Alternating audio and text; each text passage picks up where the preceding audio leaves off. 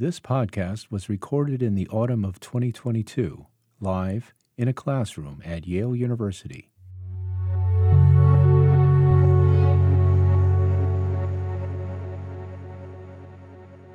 The Grand Duchy of Lithuania. As we try to figure out what Ukraine is, we're also trying to figure out what the countries around Ukraine are. And so over the course of this semester, you'll have occasion to think about what Russia is. That's not our main subject, but I assume it's come to mind already that Russia is also not simple, and that the history of Russia is also not straightforward, and that indeed this war that's going on now may have more to do with uncertainty about what Russia is than it does with uncertainty about what Ukraine is. Just something to think about. You're going to see in this lecture that something like the beginning of a Russian state will start to appear, and I want you to track that because the chronology of all this is very important. This is partly on my mind because of where we are, in fact, where we are in the war, which is that, as I'm sure most of you know, the Russian Federation has begun a mobilization under the heading partial mobilization, whatever that might mean. But the edict in question essentially allows any Russian male to be mobilized for war, and now people in Russia are being mobilized for war all over the country. But notably and not surprisingly, in Asian Russia and in southern Russia, in places where people are poor, or also in places where people are ethnically, as we say today, not Russian, which is a reminder that one of the things that Russia is an Asian state, that most of the territory of Russia is in fact in Asia, right? And when Russia invaded Ukraine, many of the soldiers who were invaded and many of the casualties were themselves Asians. I just mentioned that because it's going to be helpful in the next lecture when we try to think about what Russia is and how it is or isn't like Ukraine. Okay, the first point I wanted to make today as we move from Rus to Lithuania is again about language. I want you to remember that languages and peoples are not exactly the same thing. There's a modern fantasy which says that there's one language and there's one people and it's all the same thing. That often goes under the heading of nationalism or ethnic nationalism or ethnicity. But languages are there for you, and you can move in and out of languages, especially when you're young. Hey, multilingual guys, stop making jokes, stop whispering. They're all like, we speak a lot of languages. I'm sure your TFs have been like that. They've probably been like, what languages do you guys speak? Right? Have they done that in section? They have, in fact, done that in section. I'm not surprised. Okay, so but actually, you know, it's true. I mean, so for Victor and for Maximus, the language that they're teaching you in is a language that they've moved into.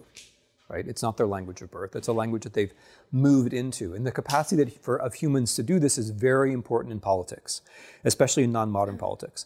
So when we're talking about this fellow Volodymyr or Vladimir or Valdemar, as his Scandinavian was, we're talking about the fellow who converted to Christianity and in some sense began the whole statehood project that we're concerned with. He's a Scandinavian prince, right? He's from Scandinavia. His family's from Scandinavia. His successors even will still be Scandinavian princes. And his name is Valdemar. And then but there are these nice Slavic versions of his name. Today we say Volodymyr and Vladimir. But those names in turn seem to come from Bulgaria, right? So there's a Bulgarian Vladimir. So is he a Scandinavian prince? Is he a Bulgarian prince? And this gets us thinking in the right directions because he's not any one thing, right? The way to come to power and very often the way to stay in power, again, especially in the earlier periods, is to be more than one thing, to speak more than one language. So if we think about Valdemar or Vladimir or Volodymyr, we're right to think about the Vikings, but we're also right to think about the Bulgarians, and we're right to think about the Byzantines. When he converted to Christianity, he took another name, which is Basil. That was his baptismal name, Basil. It's notable that he didn't make that his main name, that his main name remained Volodymyr. So people come into languages. Languages are there. You can move through them. You can do things with them, right? So when I was in Ukraine the last time, which is a couple of weeks ago, I was speaking to someone who was called Volodymyr. And that Volodymyr Zelensky, He's also someone who's coming into a language, right? Ukrainian was not his best language when he was elected president of Ukraine, but now, of course, it's his public language, and just even I can tell that his Ukrainian is much better now than it was a couple of years ago, right? And when I spoke to his wife, Olena Zelenska, we spoke in Ukrainian, and I think I made her feel good because my Ukrainian was just, I think I made mistakes, and I think that put her at ease, right? But, it's cute, I made mistakes. Mistakes are cute. Like an old guy making mistakes is cute. It's like one of the many advantages we have. But she was coming into a language, like I was coming into a language, right? Ukrainian is not, I was speaking Ukrainian with her. Ukrainian is not my language of birth, right? It's like 4th or 5th best language. I was coming into a language in a different way she's coming into a language, right? You can come into languages. Another related theme is that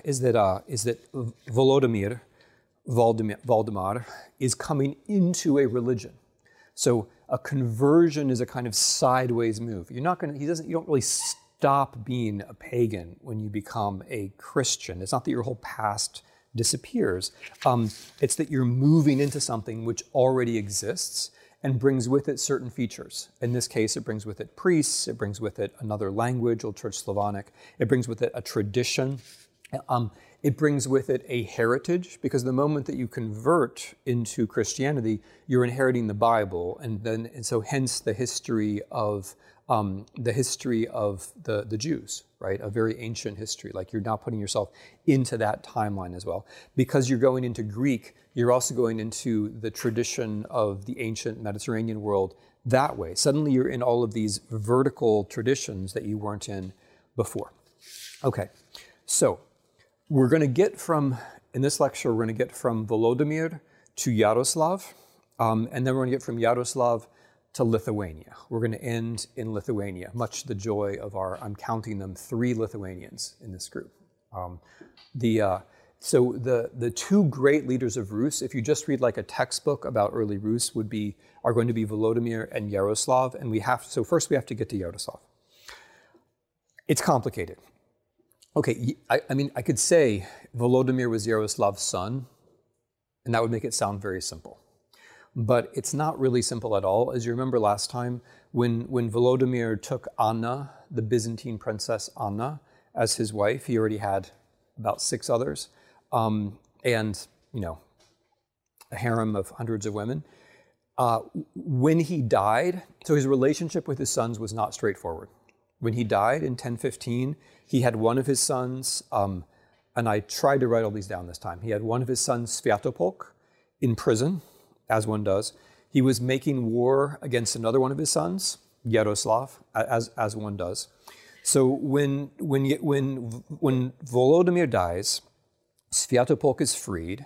Sviatopolk then arranges for, it seems, the death of 3 of his brothers, probably with the help of Scandinavian allies. Sviatopolk then goes to war against Yaroslav.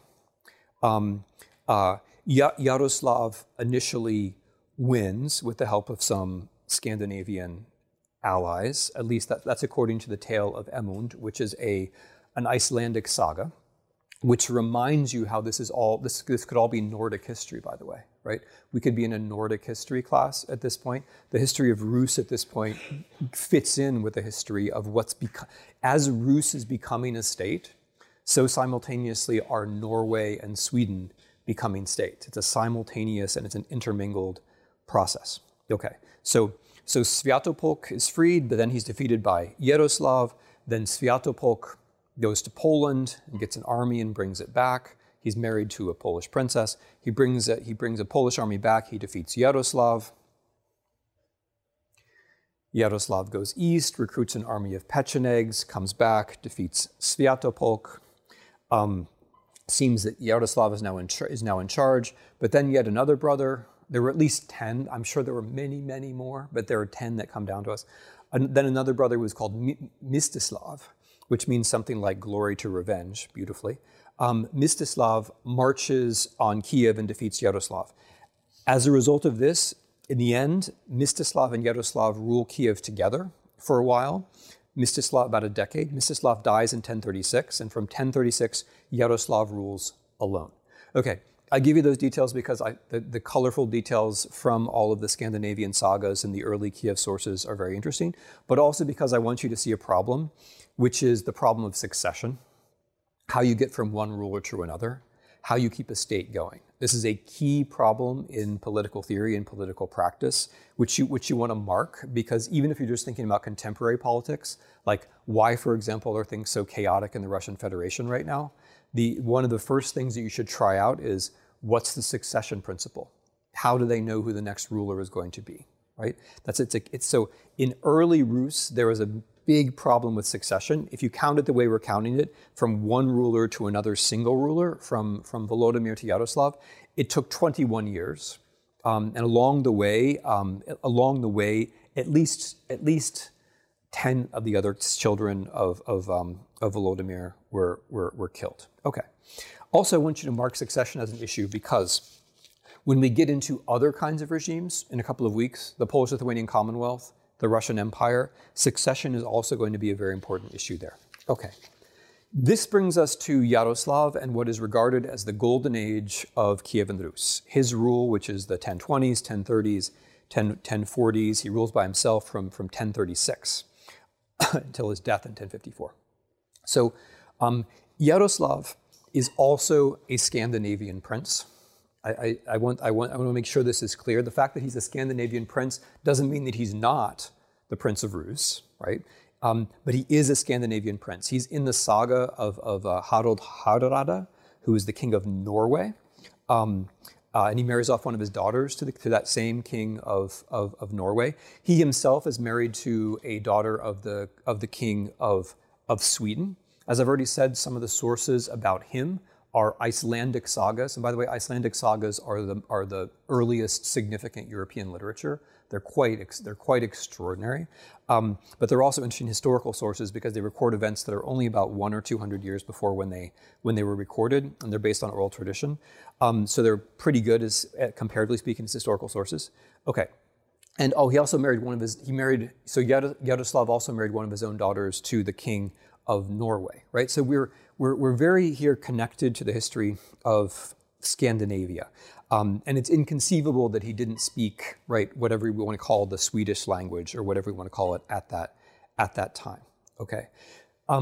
He did marry another one of his daughters. This is just something we have to know now. He did marry one of his other daughters to the King of France, which is a fun fact which every Ukrainian needs for you to know. So we're going to make sure that it's in this class.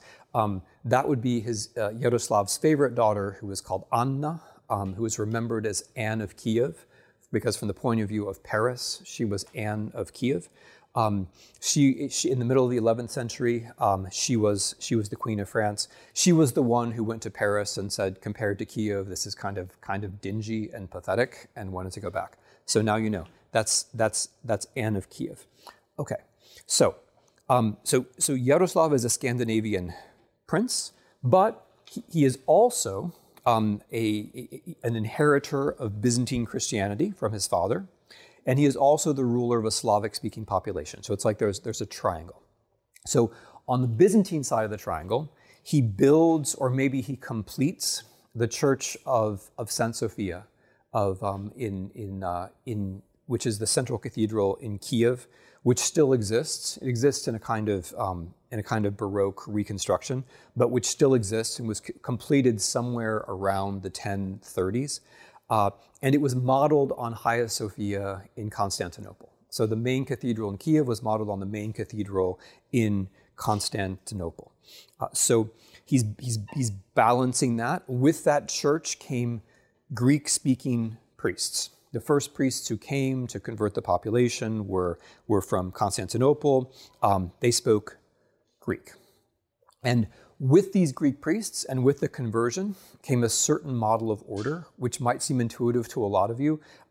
It seems so natural, perhaps because it's now more or less hegemonic, but it had to arrive at a certain point, which is the days of the week. The days of the week, and the idea that the day of rest is the seventh day, Sunday. Churches and churchyards come with Christianity. The idea that you bury your dead, as I mentioned before, rather than cremate, comes with Christianity. That you bury them in a certain place, a cemetery, in a churchyard, comes with Christianity. So there's a civilizational package which comes with the Greek priests, but interestingly, it is Yaroslav who shifts over from Greek priests to local Slavic-speaking priests.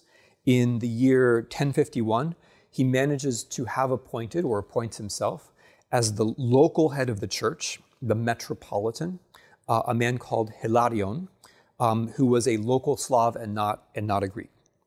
And somewhere around this time as well, and this is crucial, the language of the liturgy gets changed from Greek to Old Church Slavonic. So, in other words, there's a big difference between going to church and hearing a language that you can't understand at all, to going to church and hearing a language where you can understand a little bit, right? So that's basically the shift from Greek to Old Church Slavonic. Greek, from the point of view of Kyiv, is a foreign language. Very few people speak Greek. They're mostly people who have arrived from Constantinople, or Greek traders coming up and down from the Black Sea coast, as we've talked about. It's basically a foreign language. And in the whole history of the Greek church, the Orthodox Church, the Eastern Church in Kyiv, relatively few people learn Greek. Some people do, but relatively few. Basically, very educated churchmen learn Greek. Old Church Slavonic is a different story. You'll remember where Old Church Slavonic came from. Old Church Slavonic is invented by Cyril and Methodius. It has this journey down to Bulgaria, and now it arrives in Kyiv.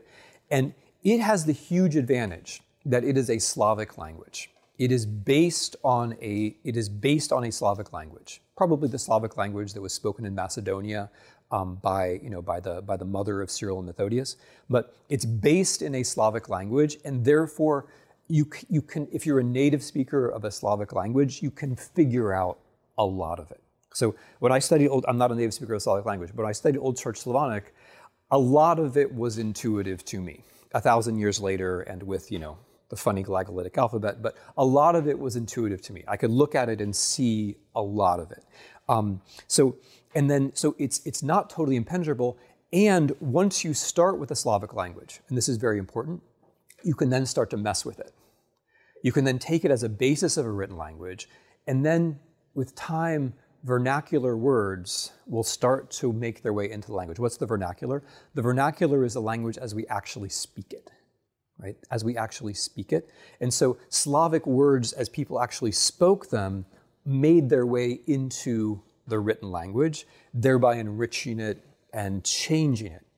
And this language, Church Slavonic, slowly becomes a written language which is serving not just the church, but also the state. And this is hugely important, because if you're going to run a state as distinct from a church, it's good to have law. It's good to have a language in which you can record that law.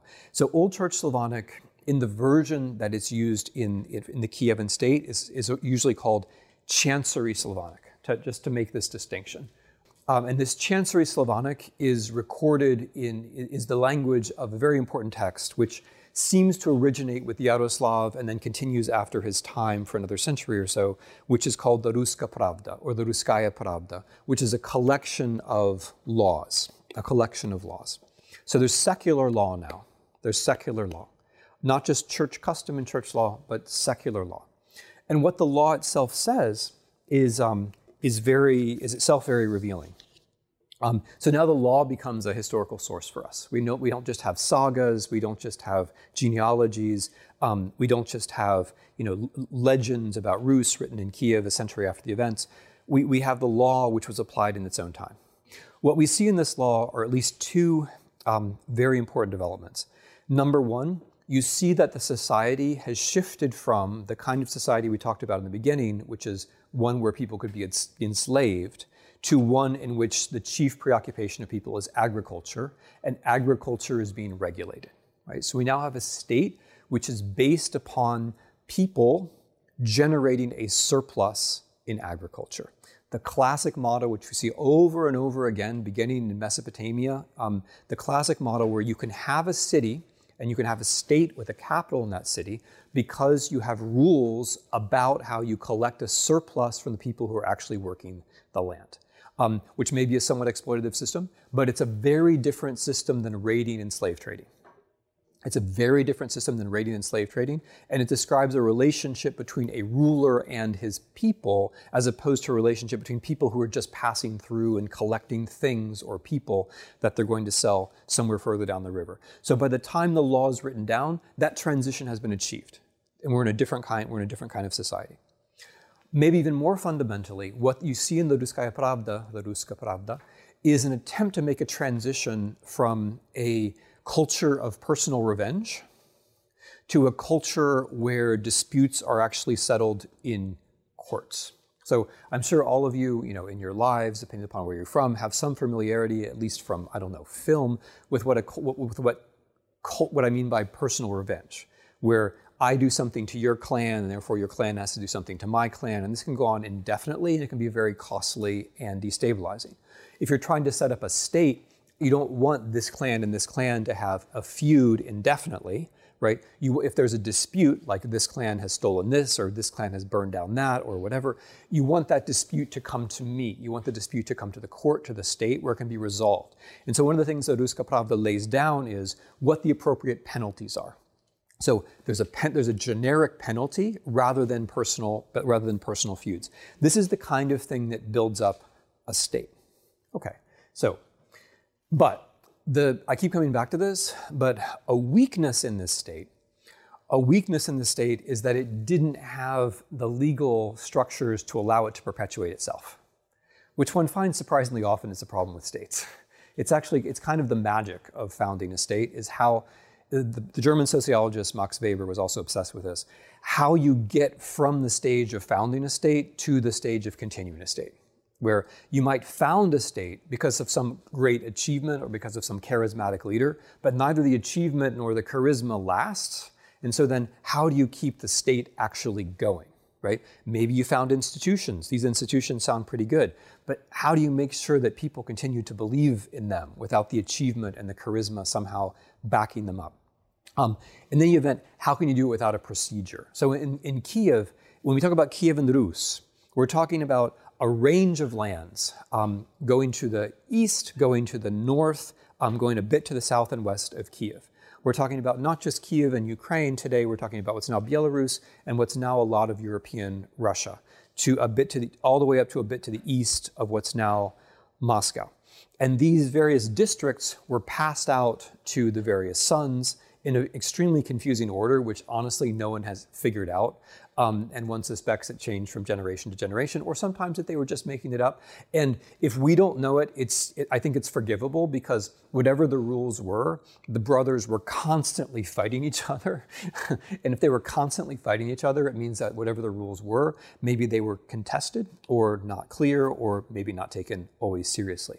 So the rulers in Kyiv passed out the various districts to their sons, and there was an idea that a certain son at some point would become the ruler of Kyiv and would be superior to all the others, but that never panned out the way that it was supposed to be. So after Yaroslav's death in 1054, we essentially have one long, confusing series of succession crises until the Mongols come in 1241. There are, however, there's at least one moment in here which I want you to mark, which is the rise of a city called Vladimir. Not the person, the city. And we're going to call it Vladimir and not Volodymyr, because this city is all the way out in the far eastern extreme of Rus, a little bit to the east of where Moscow now is. I say now because Moscow didn't exist at the time. Vladimir, the city, was ruled in the 1160s, 1170s by a man called Andrei Bogolubsky, who I think is on your list, should be on your list. And he attacked Kyiv not once but twice. The first time he successfully sacked it. The second time he was repulsed. But the point is that Andrei Bogolubsky had the idea that he was going to make Vladimir the most important city, the successor of Kyiv, as it were. He took an important icon that was near Kyiv and he brought it to Vladimir. He built a church in Vladimir, which was meant to look like St. Sophia in Kyiv. So he had the idea that he would be the most important ruler and that his city would be more important than Kyiv. So this is Vladimir, and Vladimir is in a district which is called Suzdal. The Mongols are going to come. They're going to wipe out Vladimir. They're going to wipe out Suzdal. They're going to wipe out basically everything in that part of Rus. But I want you to at least mark that this idea was already here in the 12th century, that there could be a successor to Kyiv that could somehow be better than Kyiv. Okay. When the Mongols do come, and we'll talk more about the Mongols and what they were up to, but when the Mongols do come, we see a partition of Rus which is very durable. I'll just say a word about the Mongols and what they were up to. Just a word. It is always the case that from the point of view of the people whose cities get sacked, that the people that the arriving people are just marauders and chaotic and so on. But it is almost always the case that, in fact, what is happening is that those who are arriving are trying to establish trade routes, admittedly on terms favorable to them. And you tend to get, this is why we now have a European Union to avoid this, but the way you get terms favorable to you is you sack the city, and then you get terms favorable to you.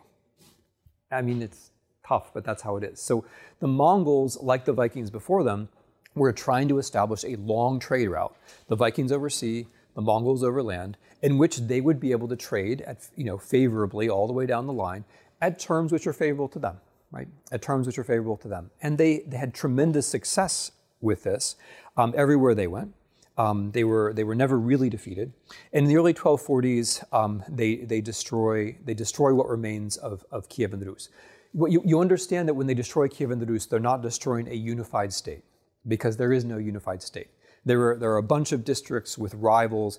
When the princes of Rus go out to meet the when they go out to meet the Mongols on the battlefield, they are literally arguing amongst one another on the way to the battlefield about who is who and who gets to go first and who's the most important. So that gives you a sense. Even if they'd been in perfect formation and had loved one another, they still would have had their hats handed to them by the Mongols. However, the Mongols were going to win. So after the Mongol invasion, we get a kind of three-part division of the lands of Old Rus, which I'm going to mark, and then we're going to talk about the most important of these, which is Lithuania. So far off to the west, you have a district called Galicia-Volhynia. And that district, Galicia-Volhynia, is going to have a slightly different trajectory than the rest, because Galicia-Volhynia is going to be ruled by its own princes for a while. And then the Galician part of Galicia-Volhynia is going to become part of Poland in the mid-14th century. So that western part of Ukraine, Galicia-Volhynia, is going to have a somewhat different history. That's part one. Part two, so that's the extreme west. Part two is the extreme east, or the extreme northeast. Suzdal, the areas around what is going to be at some point Moscow. Moscow is still not coming to being, but I promise you at some point Moscow will be created. The territories in Suzdal in the northeast are going to remain longer under direct Mongol domination. So that's also a different political story. The Mongols are going to come, and they're going to stay, and they're going to establish a durable form of transactional politics with the inheritors of Rus princes in the far northeast.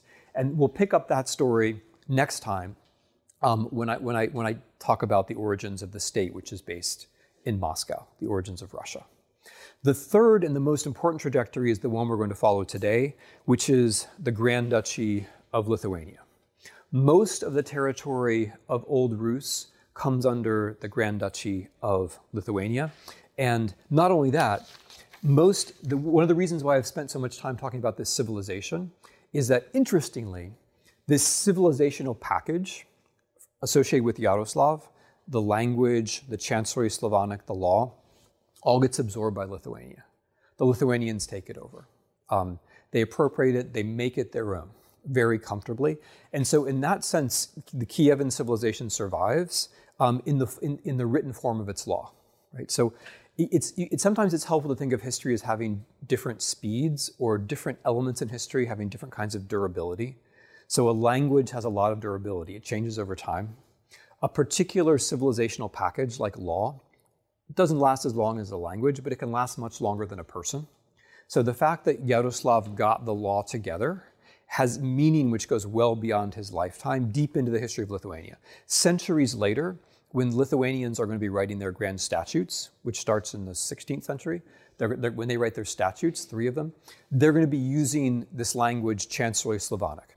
In turn, it's going to have more words from their part of the world and so on. But this civilizational package long outlasts the actual Kievan Rus. Okay, so the last big thing we have to do, we've gotten from Volodymyr to Yaroslav, Yaroslav to the end of Rus. Now we have to get to Lithuania. What is Lithuania? And how could Lithuania be so? I mean, isn't Lithuania just this tiny country? It's this tiny country filled with Baltic speakers. How can it? It was the biggest country in Europe, my friends. It was the biggest country in Europe at the time. And it emerged, as countries often emerge, because of pressure from 2 directions. For the Lithuanian state consolidated because of pressure from the West in the form of Christianity, now a very aggressive, pointed pressure in the form of crusades. A few centuries earlier, when we're talking about the Franks and Poland and Moravia and so on, that's a more gentle pressure. You know, we want you to convert, perhaps you'll be a little bit subordinate to us. Now we're talking about we're now in the 14th century, in the era of crusades, and the Lithuanians were subject to violent, forcible conversion. By that I mean all the men were killed. And the women and children were taken and baptized. That's what the Teutonic Knights did. So pressure from the West. The Teutonic Knights had wiped out the Prussians. I realize there's still a place called Prussia, but the place called Prussia today takes its name from an earlier people who spoke a Baltic language similar to Lithuanian. These people were exterminated by the Teutonic Knights. They no longer existed. And as that was happening, the groups of Baltic speakers that are called the Lithuanians managed to consolidate a state. So they were consolidating because of pressure from the West. And also, as we'll get to, they consolidated because of what the Mongols did in the south. So faced with pressure from the West, the Lithuanian state in the early 14th century, in the 1300s, was able to move south from its base around Vilnius into what's now Belarus and deep into what's now Ukraine. And so as they were pressed from the West, they took advantage of what the Mongols had done in the East. It might help, although in a kind of Christian-dominated historiography, this would never be put this way, to think of the Teutonic Knights and the Mongols as arriving at about the same time, which they did, and their arrival at about the same time, creating the conditions in which Lithuania could face a challenge and respond to that challenge by gathering up territories from the south, from Rus, and becoming the biggest state in Europe, which it was. Okay, so what do we know about Lithuania? The Lithuanians, we know, I talked earlier about the math of slavery and paganism. The Lithuanians were the last holdouts in this. They were the last major pagan group in Europe. They were the last ones who were able not to be enslaved more than they enslaved others. They were using slave labor of others in their countryside. They raided Rus for slaves. They raided Poland for slaves. They also raided their pagan neighbors for slaves, so long as they had pagan neighbors. They brought in tens of thousands of people to work as slaves in their agriculture. We know that they traded timber and furs and grain and wax and honey for iron products. We know that they turned a corner in their own agricultural planning in the early 14th century under their most important ruler, who I may not have put down, Ganymedes. Is he there? He's there? Okay. So under Gediminas, who ruled from 1315 to 1343, they started moving away from slavery and towards colonization, where they would accept the rules of local territory. They would try to control land rather than people. So in a way, it's the same kind of transition you see earlier in Rus. Control land rather than people, accept basically the rules that already existed, and then try to tax. It's Gediminas who moves into what is now Rus. What was their religion? Very briefly about this. We know a lot more about it because their paganism lasted for another 4 centuries, right? So much, and many people had contact with them. Many Christians, many Muslims, many Jews had contacts with them over the centuries. There were Christian churches in Vilnius the whole time. Why? Because if you're a tolerant, prosperous regime, you need to have traders coming from other places, and you have to make sure they have churches, right? So, and additionally, just to make sure this is always clear, this story is going to end with the Lithuanian rulers converting, but the Lithuanian rulers are always ruling over a country which is majority Christian, because most of the people who are in Lithuania are in what is now Belarus, and then later in what is now Ukraine, i.e. they're Eastern Christians. So the whole time, this is a regime where the rulers are pagans and the ruling families are pagans, but most of the population are actually Christians. Okay, so when I talk about this religion, this is a religion of the Baltic core, which then spreads out and tolerates Christianity. They make no attempt at converting the Christians at all. Okay, so we know that the Grand Duke was also the high priest. We know that the priests were priests of sacrifice, as in the Slavic lands. We know what some of the most important gods were, who are familiar figures already. They had a version of Perun, who was called Perkūnas. In general, if you just add as to the end, you'll get a Lithuanian word. So okay, doesn't always work. Doesn't always work. But the Lithuanian version of Perun was called Perkūnas. Other important gods were Andai, who was associated with water, Teliavel, who was associated with like a Hephaestus figure, associated with the smithy. But as with the Slavic paganism, the gods were not separate. This is much more animistic. It's much more a religion where everything is in some sense animated by divinity. So trees were venerated. Specific groves of trees were regarded as important. In specific groves of trees, the dead would be burned as a sacrifice. Specific springs and rivers and rocks were also important. The Lithuanians, like the Slavs also, didn't have temples until they had made contact with Christians, and then they began to build temples, it appears, as a kind of borrowing from the Christians. We know that they divined omens from the behavior of, some of them still do, from the behavior of horses and snakes. We know that after victories, they sacrificed a third of the spoils to the gods. We know that horses were of special significance, that horse skulls were meant to ward off evil spirits, that 2 horses in front of a house, on the gable of houses, was meant to bring good fortune. We know that if you were important and you died, you were buried with your horse, so that you would have your horse in the next world. And the Lithuanians also thoughtfully did this to important people who they captured on the battlefield. So, for example, when they were in battle with the Crusaders and they captured important knives, they would thoughtfully burn them to death, fully armed, on horseback, right? Which is a mark of privilege. Okay, a major Teutonic knight so the crusading wars between the Crusaders and Lithuanians were unbelievably fierce on both sides and were recorded by the Crusaders that way. The conflict between the Crusaders and the Lithuanians actually makes it into English literature right at the very beginning. So if you've had like a high school course in English literature where you were forced to read, where you happily read Chaucer, the Canterbury Tales, you might remember that when the knight is introduced as a character in the prologue, he's described this way. A knight there was, and that a worthy man, that from the time that he first began to ride out, he loved chivalry, truth and honor, freedom and courtesy.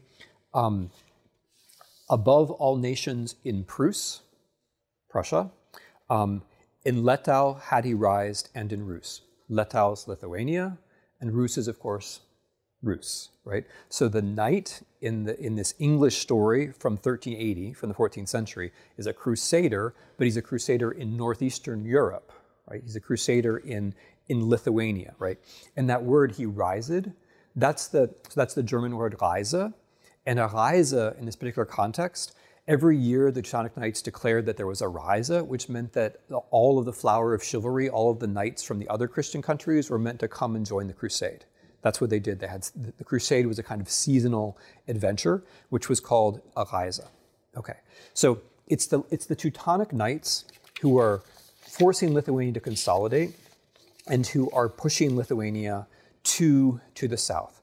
The Teutonic Knights creep their way across the Baltic Sea as Polish rulers invite them to come and deal with pagan problems or other problems. Teutonic Knights come, Teutonic Knights stay. Teutonic Knights establish their own state. They rule Teutonic state along the Baltic Sea. They do this in defiance of the Polish kings who say, or Grand Dukes often, who say, we just wanted you to solve this particular problem. They also do it by exploiting a specific feature of Western Christianity, which is that the Teutonic Knights play off between the Holy Roman Emperor. We'll talk about what this means later on, but the Holy Roman Emperor, the chief secular figure in the West, the chief secular leader, and the Pope. They manage to play off between these two patrons and essentially do what they want and to become a power unto themselves. So these are armed monks. They are crusaders. They're men who isolate themselves from the world, who are trained in the spirit of sacrifice. Their fellow monks find them intimidating. Their basic program of Christian conversion, as I mentioned, is that you attack, you kill all the men, you resettle your own men, and that's baptism. That's conversion. Their major achievement was the colonization of the Baltic Basin from what's now northern Poland all the way up to what's now Estonia, where Germans had some kind of significant social and political presence for the next 700 years until 1945 and the arrival of the Red Army. So they begin something which lasts in some form or another for a very long time. Okay, so it is their war. We're now getting to the crux, which I'm sure you already understand. It is their war against Lithuania, which coincides with and brings about the Lithuanian absorption of the lands of Rus. They're fighting in the late 13th century into the 14th century. I'm going to read you one long quotation from the chronicler of the Teutonic Knights, Peter of Duisburg, just because it gives you the flavor of how they saw it. The odd kind of respect that the Crusaders, the Teutonic Knights, had for the Lithuanians, but also the fierceness of this. This is from 1283. He writes, 53 years had flowed since the war began on the Prussian nation, and all the nations in the said land, Prussia, had been beaten and exterminated so that not one survived, which did not humbly bow the neck to the Holy Roman Church. Okay, so that's Prussia, which is gone. The aforesaid brethren of the German house, us, Teutonic Knights, initiated the war against this mighty people, most hard of neck and well-versed in war, which is neighbor to the land of Prussia, dwelling beyond the Nemunas River in the land of Lithuania. So that's how it looks from the Teutonic Knights' point of view. The Lithuanian reaction is not, we will never become Christian. The Lithuanian reaction seems to have been, we will not become Christian this way. We will not become Christian this way. So in the late 13th century and the early 14th century, what you have is a kind of geometry of four powers, where there's Poland, there's Galicia-Volhynia, there are the Knights, and there is Lithuania. And there is what's left of Rus, right, which is no longer a political entity. So what happens is that the Lithuanians, facing this challenge, move south in the early 14th century. They attack the city of Brest, which is now in Belarus. By 1323, it appears that they have also controlled Kyiv. But the crucial thing here is that although there seem to have been some armed engagements in the beginning, the Lithuanians rule Rus not just in a spirit of toleration, but in the spirit of appropriation. So they come to the great ruler, they come to the princes of Rus, and they say, in their own language, we're not going to bring in anything new, and we're not going to change anything old. How do they say it in their own language? Because remember, the Lithuanian Grand Dukes are ruling a country which is already majority Slavic.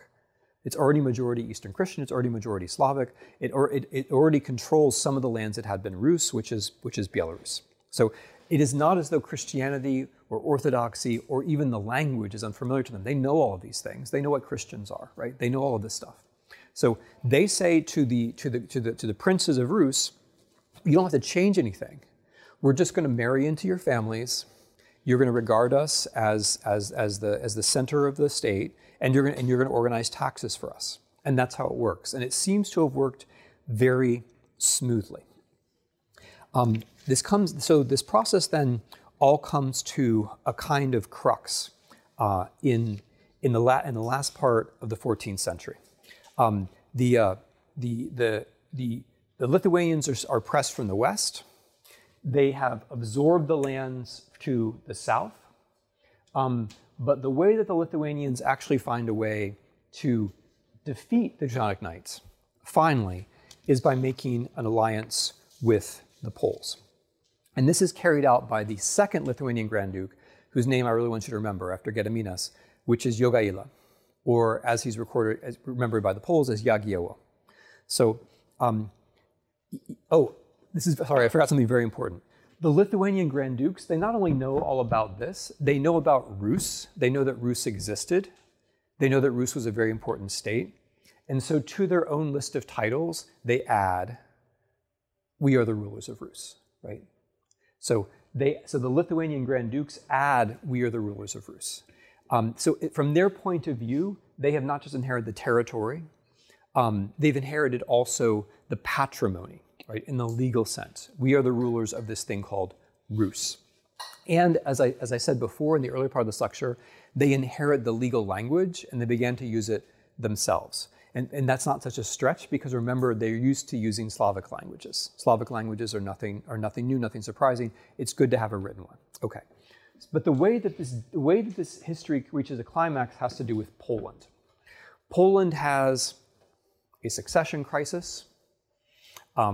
The king of Poland is a 11, 12, maybe 13-year-old girl.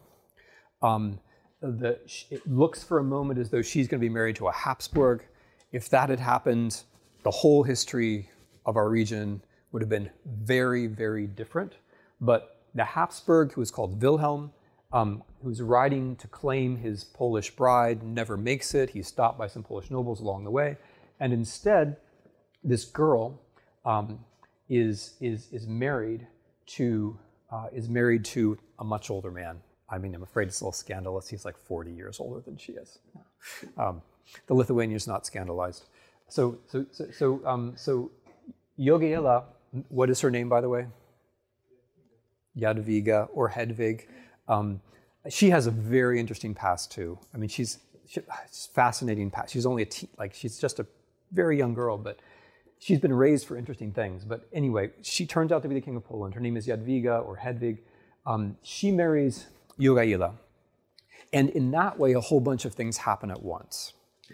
The Lithuanians, the ruling family, convert to Christianity. 1385, 1386. Slowly, the Lithuanian nobility, which includes the old Rusian nobility, right, will merge with the Polish nobility and start to take up some of its norms, which we'll talk about. But most importantly, a new state, a de facto new state. It's a personal union. It's a personal union between Lithuanian Grand Dukes, who will also be Polish kings, is set up, and it will bump along for the next 200 years. So the Lithuanian Grand Dukes and the Polish kings are generally going to be the same people for quite a while now, for a couple hundred years. And what this means for these territories is hugely important. For Kyiv, we're keeping our focus on Kyiv. This means that Kyiv is going to be attached to Vilnius and to Poland from roughly 1320 until roughly 1670, right? For a very long period of time, which we'll be dealing with in the next several lectures. It means that so there's also going to be the Northeast, there's also going to be Galicia-Volhynia, but most of Rus is going to be in this Lithuanian-Polish synthesis for the next several centuries. Where this all leads to is a famous battle that all the Polish kids and actually all the students from from much of Eastern Europe will know about, which is the Battle of Grunwald. The famous Battle of Grunwald, which is famous for Poles, famous for Lithuanians. It's the battle where decisively in 1410, it's a battle which is so shocking to everyone, which it's referred to by both Hitler and Stalin during the Second World War. It's still taught as fundamental. It's the battle where the Lithuanian Grand Duke, who is now King of Poland and can now marshal an army which includes people from Rus and Poland as well as Lithuania, where he decisively defeats the Grand Duke, the Teutonic Knights. And the reasons why it's remembered, or one of the reasons, if you go to Central Park, which you will, right? You're in New Haven. You're going to go to Central Park, right? It's not far away. There's a statue of Yagiełło, holding two swords. And one of them is his, and the other one is the one which was given to him by the Grand Master of the Teutonic Knights, according to legend at least, at the beginning of the battle, on the logic of, you're going to need this, right? And so that little bit of like Teutonic arrogance got remembered down the centuries. And so the notion of Yagiełło going to battle with the two swords, and of course the Lithuanians, the Poles, the Slavs winning is something which made a big mark in history. Okay, we're going to leave you there. We're going to pick up with this Polish-Lithuanian Ruthenian or synthesis next time around. But we're also going to try to explain how we get to Russia.